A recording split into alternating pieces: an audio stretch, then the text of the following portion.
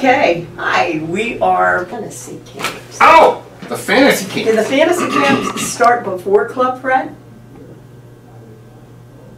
Yes, I forgot about that. Okay. Yeah, they did. As a matter of fact, Mark Farner Yes. suggested that I go to the Rock and Roll Fantasy Camp. Okay. And I said, it sounds like a fabulous idea. And I kept on going to the web, and I could never find it. And I must have looked 8 or 10 different times, and I figured Mark must have made a mistake or something. Yeah, there must have been something. So I had one more call to Mark one day, and he says, you really need to try it one more time. I said, okay, I'll try it one more time. I tried it one more time, pow, I found it. There it was. Okay. Yeah. And my first Rock and Roll Fantasy Camp in LA, I got to play with Spencer Davis, Gimme Some Lovin'. Get out. Get Out with Spencer Davis, okay? And Once upon a time it was the Spencer Davis Trio, but I don't think could it is have been, yeah. I think it is anymore. Yeah. And God, all these people showed up. Spencer Davis, who was the lead singer for the Animals? Eric Burden. Eric Burden. And more. Eric Burden shows up. He wasn't performing. He wasn't part of the camp per se, but he was just hanging out. And it was interesting because in the conversation with him, he said that John Lennon's reference to the walrus Yes. was him. I'll be darned. He was nicknamed the Walrus. Okay. I Did never he knew explain that. why? He might have, but I forgot. Okay. It's Well- interesting how these stories evolve, and Yes. everything we know is a lyric. Everything we speak about is that's a the lyric. line. You know, Everything we know everything we know is a lyric. lyric. So that was Spencer Davis, Sam and Dave was there, and the camper, the Rock and Roll Fantasy Camp, which is running today, by the way. You can actually go to them today, by the way. And they don't care if you play an instrument or not. It's not a requirement. All you have to be able to do is fog a mirror and write a check. Oh, okay. And they'll hand you a tambourine, or you just stand around. But it was, I've been to 9 Rock and Roll Fantasy Camps, and each one was just extraordinary.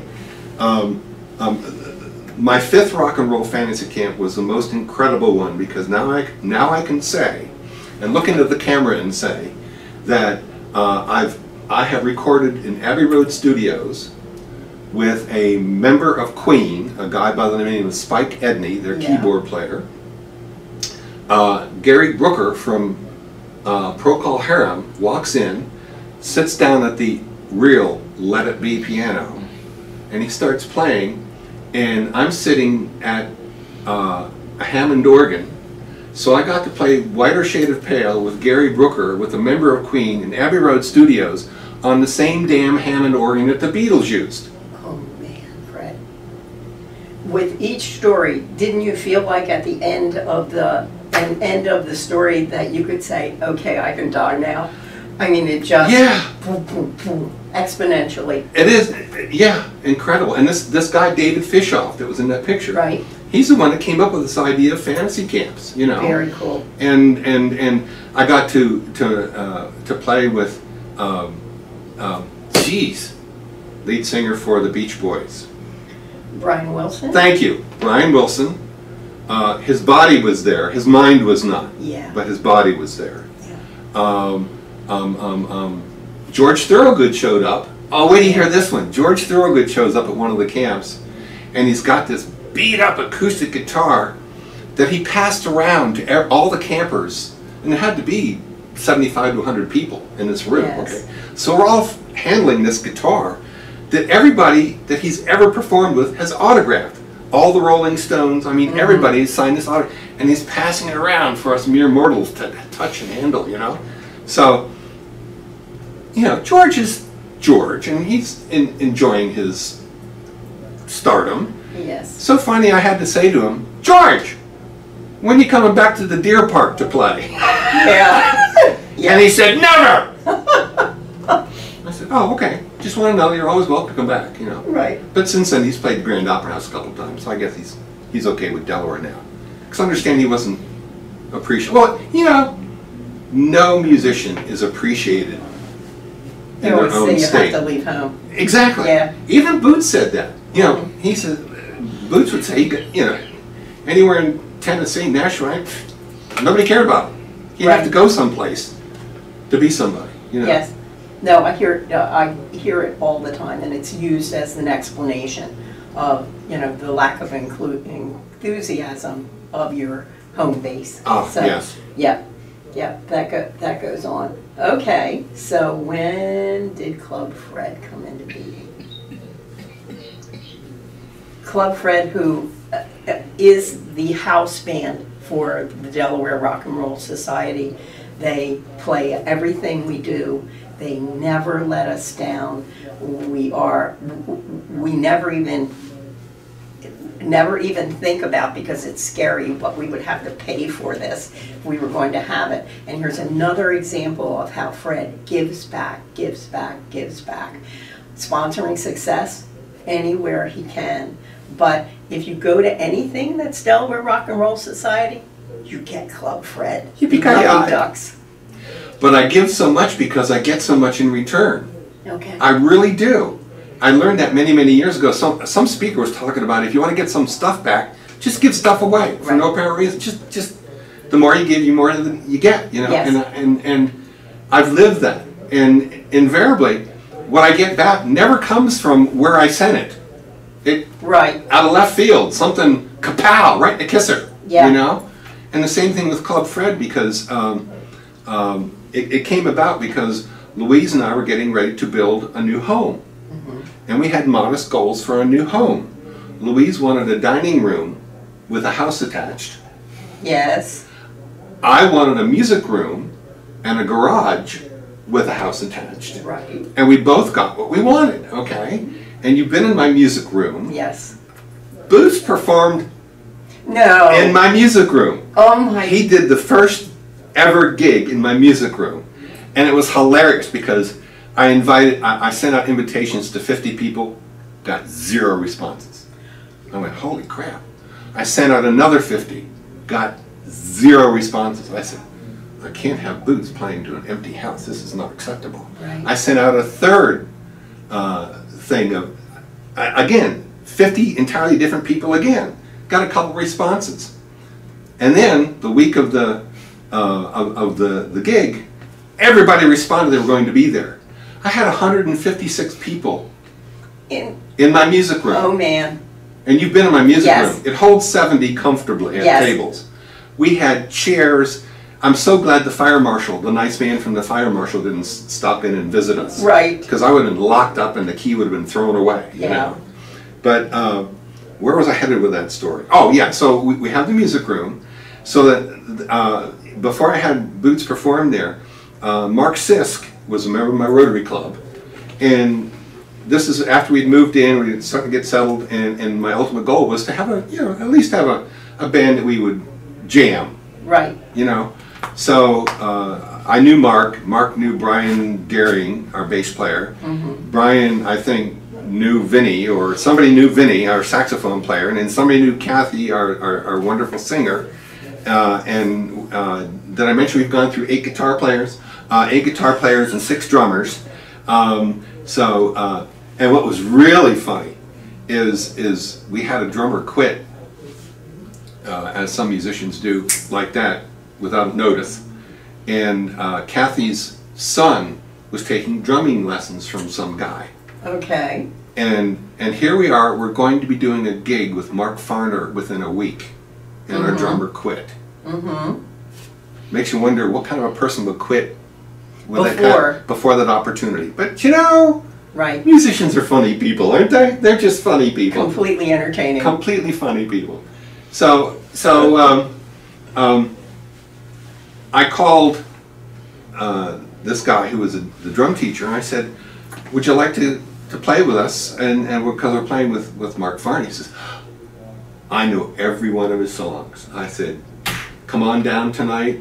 And so we are rehearsing with AJ was his name, and he really good. He's really tight. Had all the songs down just like he said. And then that weekend, you know, Farner shows up. So we did the rehearsal in the music room first. and I look over at AJ, and there's tears coming down his face. He can't believe he's playing with Mark Farren on these songs. Right. How cool is that? That is so amazingly cool. Yeah. You know, to walk away with that sense of satisfaction and accomplishment. Exactly. Yeah. And he did a great job. And Mark even commented how pleased he was with AJ. And I knew he would. Wow. AJ's heart was in it. I mean, you could just tell he was excited. I mean, who wouldn't be excited playing with Mark Farren? Who wouldn't be excited? Who wouldn't be? Because he's a great guy. Yes. He really is. Yes. And he's coming here September 24th to Vet Fest. Doing a fundraiser. A fundraiser for Stop Soldier Suicide. Yeah, So, good stuff. Good stuff. So look on the web and buy tickets and come down to Middletown. Yeah, it's local. It's local, yes. The Fabulous Pharaohs played on his show. Some would call it that. Yes. Others would give it another name. And I'm sure he's already given it another name. Because we tried out for the show. We played normal like everybody else does. And then we decided that if we got accepted, we would do something entirely different. Was it the Discophonic scene then, or the Jerry Blavitt show? I think Jerry Blavitt show. It was definitely first. a Jerry Blavitt show. Yeah. Definitely. It was the day, well, we actually appeared there the day after Martin Luther King was assassinated. Right. Okay? And on the way to the show, this was before I-95 was built, so we had to go the back way through Marcus Hook, pulling a trailer on my mother's station wagon. We didn't have a hearse at the time. Didn't have a hearse. Didn't have a hearse at the time. So the car died on the way.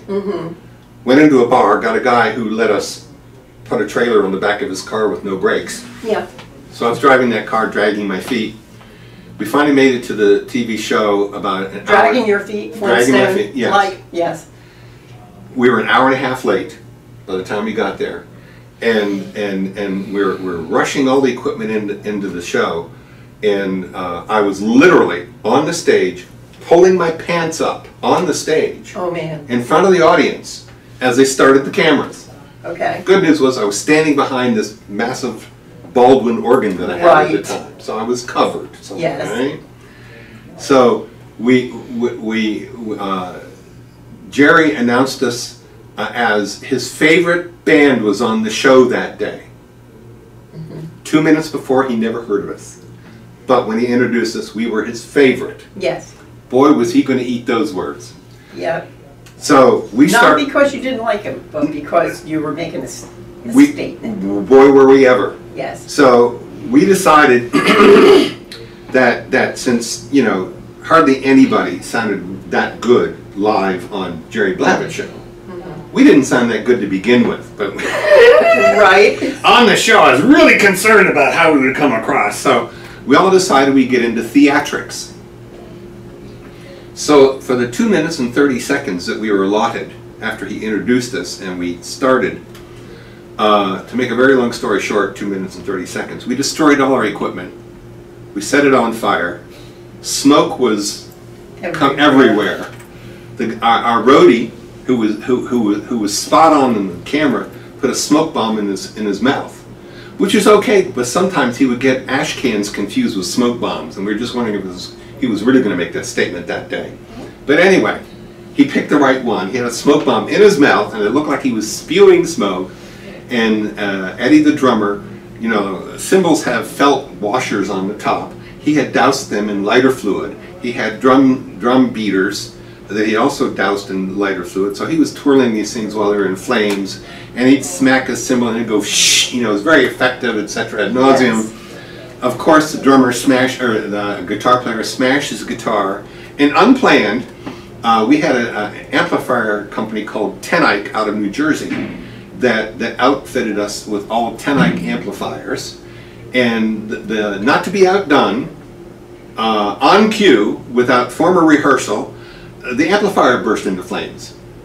That was not planned.